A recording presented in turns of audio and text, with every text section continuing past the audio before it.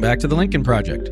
I'm your host, Reed Galen. Today I'm joined by political pundit and strategist Matthew Dowd. Over the course of his career, he's been uniquely identified as a Democrat, a Republican, and now an independent. And just a little background here, Matthew and I have known each other a long time, I think maybe going on 20 years. But before we started working together, you worked for Dick Gephardt, Lloyd Bentsen, and obviously the legend, Lieutenant Governor Bob Bullock down in Texas. You and I worked together, I believe, on the 2000 and 2004 George W. Bush for president campaigns, and then more closely probably in the 2006 re-elect campaign for Arnold Schwarzenegger out in California. But as we got through Arnold in 2008, you left the GOP probably just at the right time, became an independent. And since then, you've just recently left being an ABC News political contributor, taught at the LBJ school there in Austin, and is, of course, also a New York Times bestselling author. So, Matthew, welcome to the show. Great to be here. Thanks for having me, Reed. So, Matthew, it's hard to believe that you and I go back 20 years to the George W. Bush campaign in 2000, compassionate conservatism and all of that. At least at the time, it felt like a domestic policy campaign between Bush and Al Gore that was obviously overtaken by events with 9/11 once he took office. But even in 2004, in the context of then Iraq and the global war on terror, we were still talking about policy issues, whether or not it was marginal tax rates or whatever the case might have been. And in Arnold world, you think about in California back then, at the time, Arnold signed AB 32, which was a sweeping greenhouse gas piece of legislation. The last month of the campaign, we campaigned more for infrastructure bonds than we did for governor, because at that point we were pretty far up. And now we look 2 decades later at the Republican Party that you and I think, got to know pretty well from not only the inside, but pretty high levels. Where do you see the GOP now? I mean, our take, obviously, as you probably are aware, is it's ceased to be a functioning small d Democratic Party and has really swung pretty hard towards authoritarianism. But as someone who's seen this both from the inside and as an analyst, where do you see it? I think the party as we once knew it is gone. I don't think it was a Donald Trump only effect. I think Donald Trump wasn't a cause of it, but an effect of how the party had changed. I think it's now occupied by a group of voters who are anti-science, anti-belief that everybody is created equal. And it seems just a means justify the ends party in any way, a culturally driven party to a large degree, who's, in my view, has lost pretty much all their principles completely. I don't think George W. Bush, the former person you and I worked for, including Arnold, would have any room in this party. I think they would both get booed at the RNC meeting. They would probably get booed at a CPAC meeting. I don't think Ronald Reagan would fit in this party. Definitely Ike Eisenhower and Bob Dole wouldn't fit in this party. So it's not the Republican Party that we all knew. Yeah, that's gone. It's interesting you bring up the culture thing. Last week, Marjorie Taylor Greene and a bunch of other the wacko birds in the U.S. House put out this America First Caucus policy platform, which somebody spent a lot of time cutting and pasting different things into different places. But it talks about, here America is a nation with a border and a culture strengthened by a common respect for uniquely Anglo-Saxon political traditions. Now, I don't know how much of that is true. I can tell you that, at least one side of my family came over on a big cold boat to Ellis Island in the early 1900s, escaping the pogroms of Western Russia and Eastern Poland. So I don't think Anglo-Saxon political traditions were on their minds when they got to New York. But it seems to me that, there's this willingness and desire on the part of those voters who now are very active, right? I mean, I feel like, Matthew, when you and I worked on these campaigns, the folks who were like the social conservative guys, no one really understood like who they were, like what they were there for. Like, we understood that they represented a constituency that was important to an election, but it wasn't like I was going to hang out with Gary after work. Does that make sense? Yes, that makes total sense. I mean, obviously for me, when I went to work for George W. Bush in 99 for the first time, I'd not been a Republican, but I believed in his sort of ideas that he did as governor, which was, how do we bring the state together? How do we do things that make changes in education and our economy and all of that? I never felt comfortable in the social conservative circles because I thought there was a lot of judgment and a lot of they've already decided who was right and who was wrong, regardless of it. I never felt George W. Bush felt comfortable in that, though he obviously built a campaign and appealed in some ways to that constituency. It never struck me that he was very comfortable. I don't think Laura Bush was ever comfortable in that constituency. And so, like you said, my great great grandfather came here as a 17-year-old Irish kid in 1849 and was not wanted when they first got here, but made a life for his family and the generations to come. But I think the party today has decided they don't like the way America is growing and changing in the manner it's growing and changing with increased non white populations, with increased different languages, with increased different religions. And I think all of that has created an anger that the country that they think they wanted or want no longer exists. And what do? They go out of their way to try to reverse things to go back to a time that's long gone. If it ever existed in the first place. I mean, we have to confront America's story, both in its good point and its bad points. I think that at every moment in American history, when there was a large scale change in what the electorate looked like, there was a reaction by a percentage of the population, usually about a third, against that. So that occurred in the 1800s, that occurred in the 1900s. They fought civil rights, they fought women's rights, they fought it all along the way. As America changed, there was a reaction to that. The Chinese Exclusion Act. I mean, there's been a reaction. But I think one thing different today, one political party, one of the two main legacy parties, has been taken over by this constituency. Before, in America, there were elements of the Democratic Party that were segregationist and white supremacist. There were elements of the Republican Party that were more white supremacist, but it never was contained wholly within one party and dominated one party. That's what's different today. So we have one of the two dominant political parties today that is dominated by people that believe in white nationalism. And that is a very different point in American history. So last week on the show, we discussed Tucker Carlson, extolling the dangers of the white replacement theory, which, as Schmidt was on the deal, and goes back to the fact that this was like a 19th century French thing, concerned about whether or not it was folks coming from Algeria or wherever it was, but that basically the white people were going to be pushed out. Of course, as Stewart likes to say when we talk about this, it's that there are more non-white people under the age of 18 than there ever have been in this country, and they're not likely to turn white when they turn 18. And so it is one of those things where it's a demographic thing, but it's not, this idea that somehow the hordes have crossed over and are taking over the country. It seems like that's, to your point, is that that's the story they want to tell in order to, one, energize the base of these folks, right? Which are the same people we probably sat across from in meetings, saw them as sort of a necessary component of the coalition, but not necessarily someone that was going to lead the coalition. And then the other half of that, or the other side of that coin, is scaring enough other people who don't necessarily agree with that to be just worried enough that their life or their lives of their children or potentially grandchildren are going to be different from what they expected. So, well, I don't really like what I see on the Republican side, but they're telling me enough about the Democrats that's just believable enough that worries me. So maybe I'll just stay on this side of the fence. I think that's true. But I also think there's a fear, and which is understandable, that as America changes, that as we add a more diverse population, that they're going to lose place, right? So there's this fear they're going to lose place. And then that fear translates into anger. When they have nowhere to go, they go to anger. What would normally happen in any leadership model is the leaders would then speak truth and say, I can understand your fears and I can understand your anxieties, but it's not those people's fault. Here's what we have to do. And the Republicans are doing exactly the opposite of that. They're appealing to people's fears. They're appealing to people's anger. They're pointing out who they think is the enemy. It's not just people that are non-white.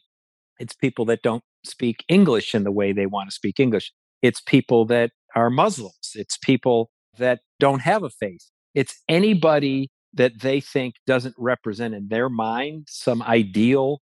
And I know this sounds a lot like what happened in 1930s Germany, but whoever doesn't stand for the ideal of what they think, quote unquote, an American is, that the leaders now are exacerbating the fears and anger by appealing to it. And that is actually an exceedingly dangerous thing. That's a great segue. So obviously, as we tape this, we're just a day or so removed from the verdict up in Minnesota of former police officer Chauvin being convicted on all 3 counts of being responsible for the death of George Floyd last summer. And what we saw very quickly, whether or not it was from Fox News or OANN or Newsmax or any of the normal, what I call, right-wing media ecology, was all cops should just resign. George Floyd had drugs in his system. George Floyd might have had a criminal history. As if all of these things are okay, that, basically you can have summary execution of an American citizen because, maybe they had trouble with law in the past, as opposed to the fact that someone was held responsible for their actions, which, as was always a tenet of republicanism, was personal responsibility. But now they're utilizing it as yet another, I don't want to call it a dog whistle because it's not, it's a bullhorn that, these people are going to riot regardless of whether or not the officer was convicted. Maxine Waters should not have done what she did. Joe Biden should not have said what he said. This is all about them against us. We must protect our police at all times until and unless they do something we don't like, because it's a zero-sum game. Rob, can we play the clip of Carlson last night? I just think that it was excessive and it shouldn't happen. And what I'd like to say, the guy who did it looks like he's going to spend the rest of his life in prison. So I'm kind of more worried about the rest of the country, which, thanks to police inaction, in case you haven't noticed, is like boarded up. So that's more my concern. But I appreciate you coming on. Ed Gavin, thank you. Nope, done. Thank you. All right. So, Matthew, the country is not boarded up. Marjorie Taylor Greene tweeted last night that she felt like Washington, D.C. was a fortress and the streets were empty and everybody was afraid. And immediately everybody who lives in Washington, D.C. was like, I was out drinking last night. It's just not true. So they'll say whatever it is they're going to say. Now, if Derek Chauvin had been acquitted, it would have been the justice system working. If there had been corresponding civic unrest, they would have said, see what's happening. So whatever the issue is, they'll take it to its worst eventuality because that's what they need, right? They need the fight. They need to trigger as many people as they can. As someone who spent a lot of time at ABC, spends a lot of time in green rooms, really immersed in the sort of media ecology, what does that look like to someone like you who has had both not only a political aspect of it, but a professional aspect as you see this sort of ugly media evolving in the U.S.? Well, I was struck as you was talking about this. Last night I was switching around channels to see coverage and see CNN and who they were talking to, and MSNBC and who they were talking to, and Fox. And I know this has been, every time any of us do this, it's like the separate worlds. But in this instance, when a guy where the weight of evidence was so overwhelming that Chauvin was responsible for what happened, and he abdicated his responsibility as a police officer, talk about a bad cop being held responsible, it was so striking. I thought this was a moment, okay, great, we have justice, the jury system worked, the case was presented, we can be proud, even though there's been times in our history we haven't been proud of our justice system working. But the fact that Fox News has so now gone way over the deep end on this, they couldn't even celebrate, or not even not celebrate, they couldn't even acknowledge, here's a justice system, a jury of our peers, they came to this conclusion. They can't even do that because they've so defined themselves in this way of representing a minority of the population in a matter that their only thing they can do is lie to their audience, right? And their audience is receptive to it. A portion of their audience is receptive to it. Again, they're supposed to be not only leaders in politics, but leaders in the media. The idea that Fox News is able to do that with millions of people who pay attention to Fox News in a manner that still keeps them in their biases and prejudices, I think has been one of the main drivers of where we are today. And I've tried to trace this back, Reed, as I'm sure you have, to where all this began and how all this came to be. I have to acknowledge that one of the places is the rise of Fox News in the mid to late 90s, and the domination of how Fox News has done that has contributed in many ways to where we are today. Let me ask you this, because now we have not only Fox, which has obviously been the flagship for decades, the ONNs, the Newsmaxes, as I've mentioned, but also, I was looking at the top 200 Apple podcasts the other day, and the top 25, probably 16, 17 of them are right-wing voices. Dan Bongino, Mark Levin, you name it. I mean, so they are a significant media presence. They take up a lot of space in the media ecology. So in today's world, is Fox a leading indicator or a lagging indicator? Do you think Tucker's trying to keep up, or do you think he's trying to be the, for lack of a better way to put it, standard bearer? So I think Tucker's responding to an audience that he has and the audience that he wants to keep. He's irresponsible, but very attuned to an audience that he wants to keep. And obviously, January 6th and the aftermath and acknowledgement of all of that, and whether or not we had a fair election and whether it was a legitimate and all that is all part of this. I think he's responding irresponsibly to a group of people in the country who don't want to acknowledge reality. So he understands, I think, that market that he wants to appeal to that keeps him getting, whatever it is, 2.5 million people to listen to him out of a nation of 330 million people. So that's what I think he's doing. And all these other networks are trying to compete in that same space. It's not expanding, that space isn't expanding, but they're fighting over this group of voters who, elected the Marjorie Taylor Greens, that nut in Colorado, Lauren Boebert, a number of other officials who seem to give money to people like Josh Hawley and Ted Cruz. And so that, I think, Reed, that combined with the polarization and division and how people have moved and settled in the country and how we're defined with our political jurisdictions, those, I think, are two contributing factors because none of those people in a true swing group of voters could win. Josh Hawley could never win in a place like New Hampshire. Ted Cruz could never win in a place like Wisconsin. Marjorie Taylor Greene could never win in a swing district, but they're in districts or states that are right now dominantly red. So the only thing they have to appeal to is Republican primary voters. And once they get past that, it's very difficult in the way we're designed today to deal with it. The other part of this is we've had crazy people and outrageous people before in our past, but there were guardrails in our system. There were media guardrails and there were political guardrails. We've seemed to have lost all of those guardrails. Yeah, so I think it was interesting, going back to this America First caucus thing that Marjorie Taylor Greene was trying to push, I think it was last week. That was the only time in recent memory that Kevin McCarthy actually got upset and had to say something publicly where he disagreed with her. And I'm sure he hated to do it, right? Because it will cause him no small amount of trouble within his caucus. But, the Taylor Greenes, the Matt Gaetzes, the Lauren Boeberts of the world, there was a time when, if McCarthy was any kind of leader, he would have told them to sit down, be quiet, or go sit in the cloakroom, or go out to the stand up and do whatever craziness you're going to do, but don't bring it here. And now he's just sort of totally capitulated to them.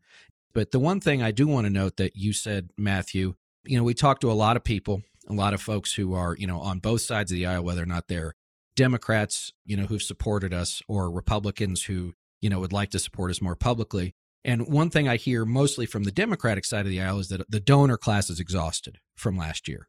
They did a lot, whether or not it was to help Biden get elected, help hold the House, try and keep the Senate or take the Senate. And the one thing I've seen on the Republican side, I wonder if you see the same thing, is that there's no shortage of money, enthusiasm, momentum from people who give $5 or people who give $500,000. And to your point, like Cruz, Hawley, Marjorie Taylor Greene, they all had incredible first quarter fundraising numbers. The NRCC, the Republican House Campaign Committee, raised $44 million in the first quarter of this year. So it seems to me that there might be exhaustion on one side, but there certainly isn't on the other. Well, it's any fight for justice or the country or democracy. It can be exhausting at times. And I know even the people, the greatest leaders, the greatest people, the people that have done stuff, it can become exhausting to try to defend something that we think is so common sense and so constitutionally driven that you keep fighting and fighting and fighting and fighting and fighting. When you're a Ted Cruz or a Josh Hawley or Marjorie Taylor Greene, you don't have to be responsible. You're not held to account for anything. Your own personal behavior or your public behavior, you're not held account for it as long as you represent some grievance involved. And if you represent that grievance in a time like this and blame everybody else without having to be held responsible for anything, it becomes an easier road to keep people motivated. Though I think come, the 22 midterm election, I think people will understand. Again, they may be in the mode right now. I actually think that the trial verdict yesterday was a hopeful moment that our system in many ways works. But I said about Marjorie Taylor Greene when she put that out, I actually think we should give her credit for being honest and transparent. I mean, I Right. actually think we should say bravo that they were honest and transparent about exactly who they are. I think what Kevin McCarthy was most upset about is that she told the truth. And she put something out about who the Republican Party really is. And I know Kevin McCarthy thought that's probably dangerous to be doing in a swing district. But, it was basically, I'm sure he told her, don't tell that truth out loud anymore. And she did. And let's accept it for what it is. We all know it. But I think anybody listening or anybody in this, the legacy of people that have fought for the more perfect union, the worst way to honor that legacy is to give up. And the best way to honor that legacy is to keep pushing forward. So let me ask you this, because this is a question that I think we get a lot from folks who either listen to this or email us. So in a vast majority of states now, we've already seen legislation like this pass in Iowa and Georgia, changing the rules of voting, making it more difficult. Stuff has just passed, I believe, in Florida. It's on the march in Texas, Arizona, Michigan, Pennsylvania, all the places you'd expect. And now we saw there was a story in the New York Times by Reed Epstein that a number of these states are now not only, making it more difficult or changing voting rules, they're also now clamping down on what they're calling anti-riot legislation.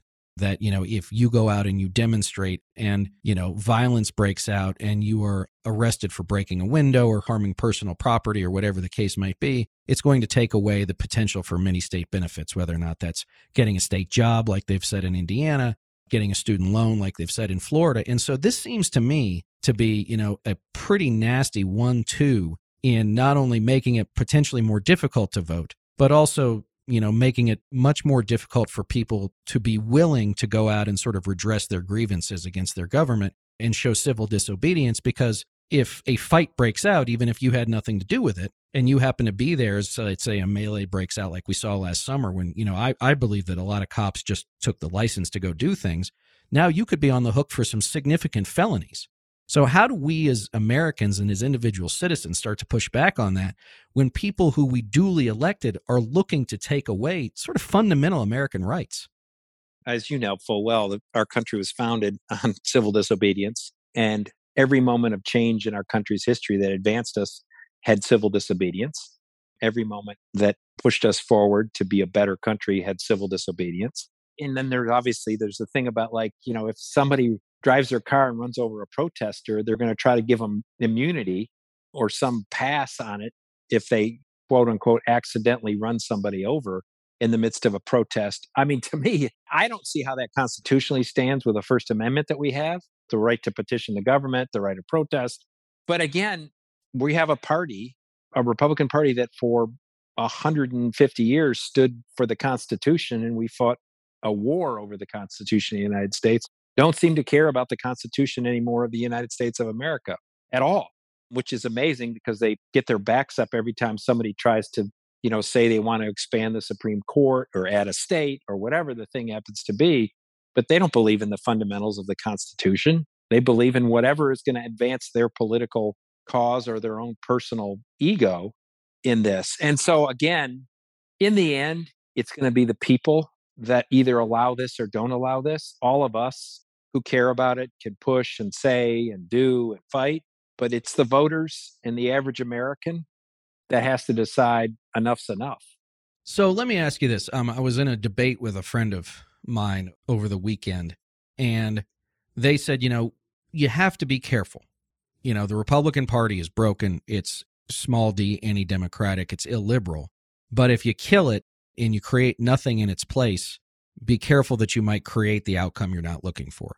Now, I haven't spent a lot of time, Matthew, thinking about that, but is there a replacement for the Republican Party?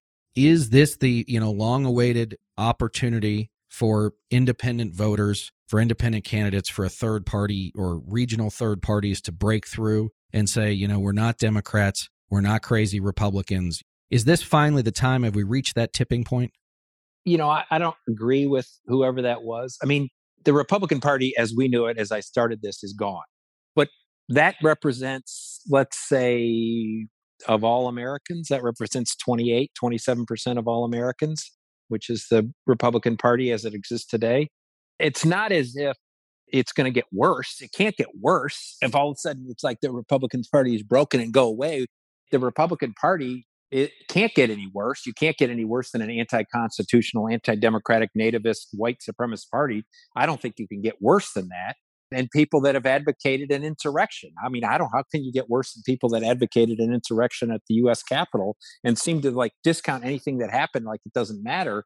I think that we're going to get to a point when either people decide, I don't agree with everything in Democrats, but I can't tolerate this other. And so I'm going to become part of the Democratic Party, which may move the Democratic Party, which may keep the Democratic Party in a more moderate vein, or something brand new starts. But I'm a person without a party today. Sure, me too.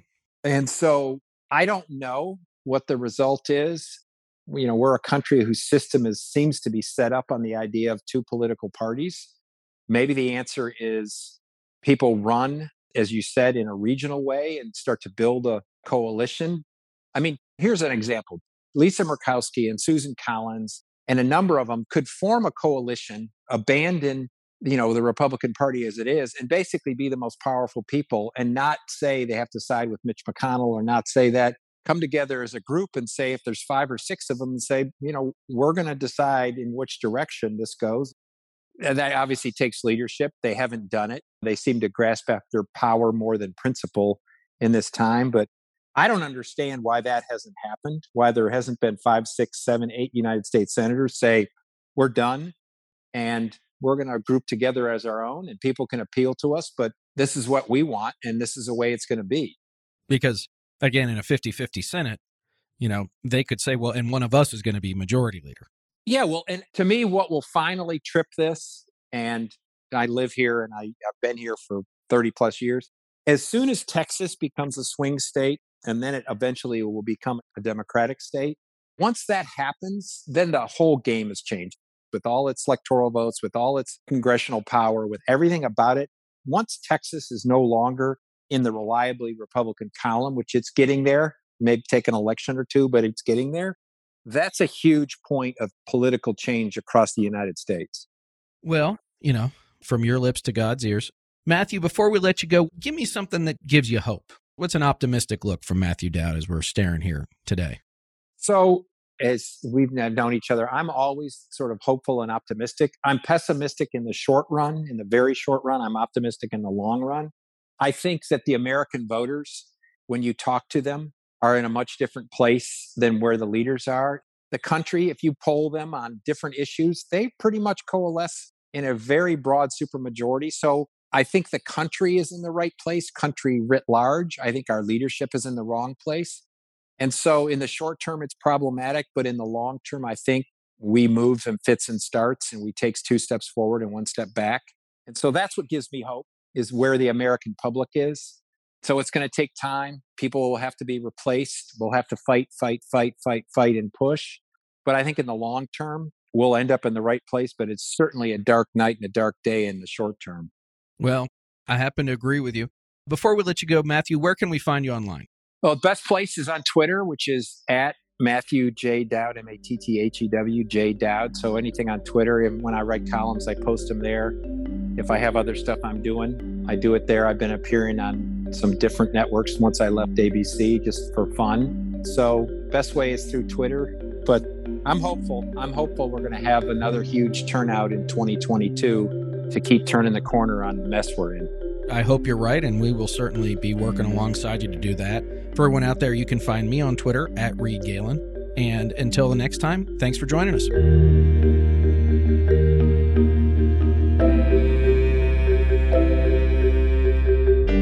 Thanks again to everyone for listening. Be sure to subscribe to The Lincoln Project on Apple Podcasts, Spotify, Google, or however you listen. Don't forget to leave a 5-star review. To connect with us, follow us on Twitter at Project Lincoln, and for more information on our movement, to join our mailing list and subscribe to our newsletter, visit lincolnproject.us. Also, be sure to check out our LPTV lineup, including The Breakdown with Tara Setmayer and Rick Wilson, which airs Tuesdays and Thursdays at 9 p.m. Eastern, as well as We're Speaking with Lisa Sinecal and Maya May, which airs Wednesdays at 9 p.m. Eastern. All shows you can stream live on the Lincoln Project's YouTube, Facebook, or Twitter feeds. For The Lincoln Project, I'm Reed Galen. See you on the next episode.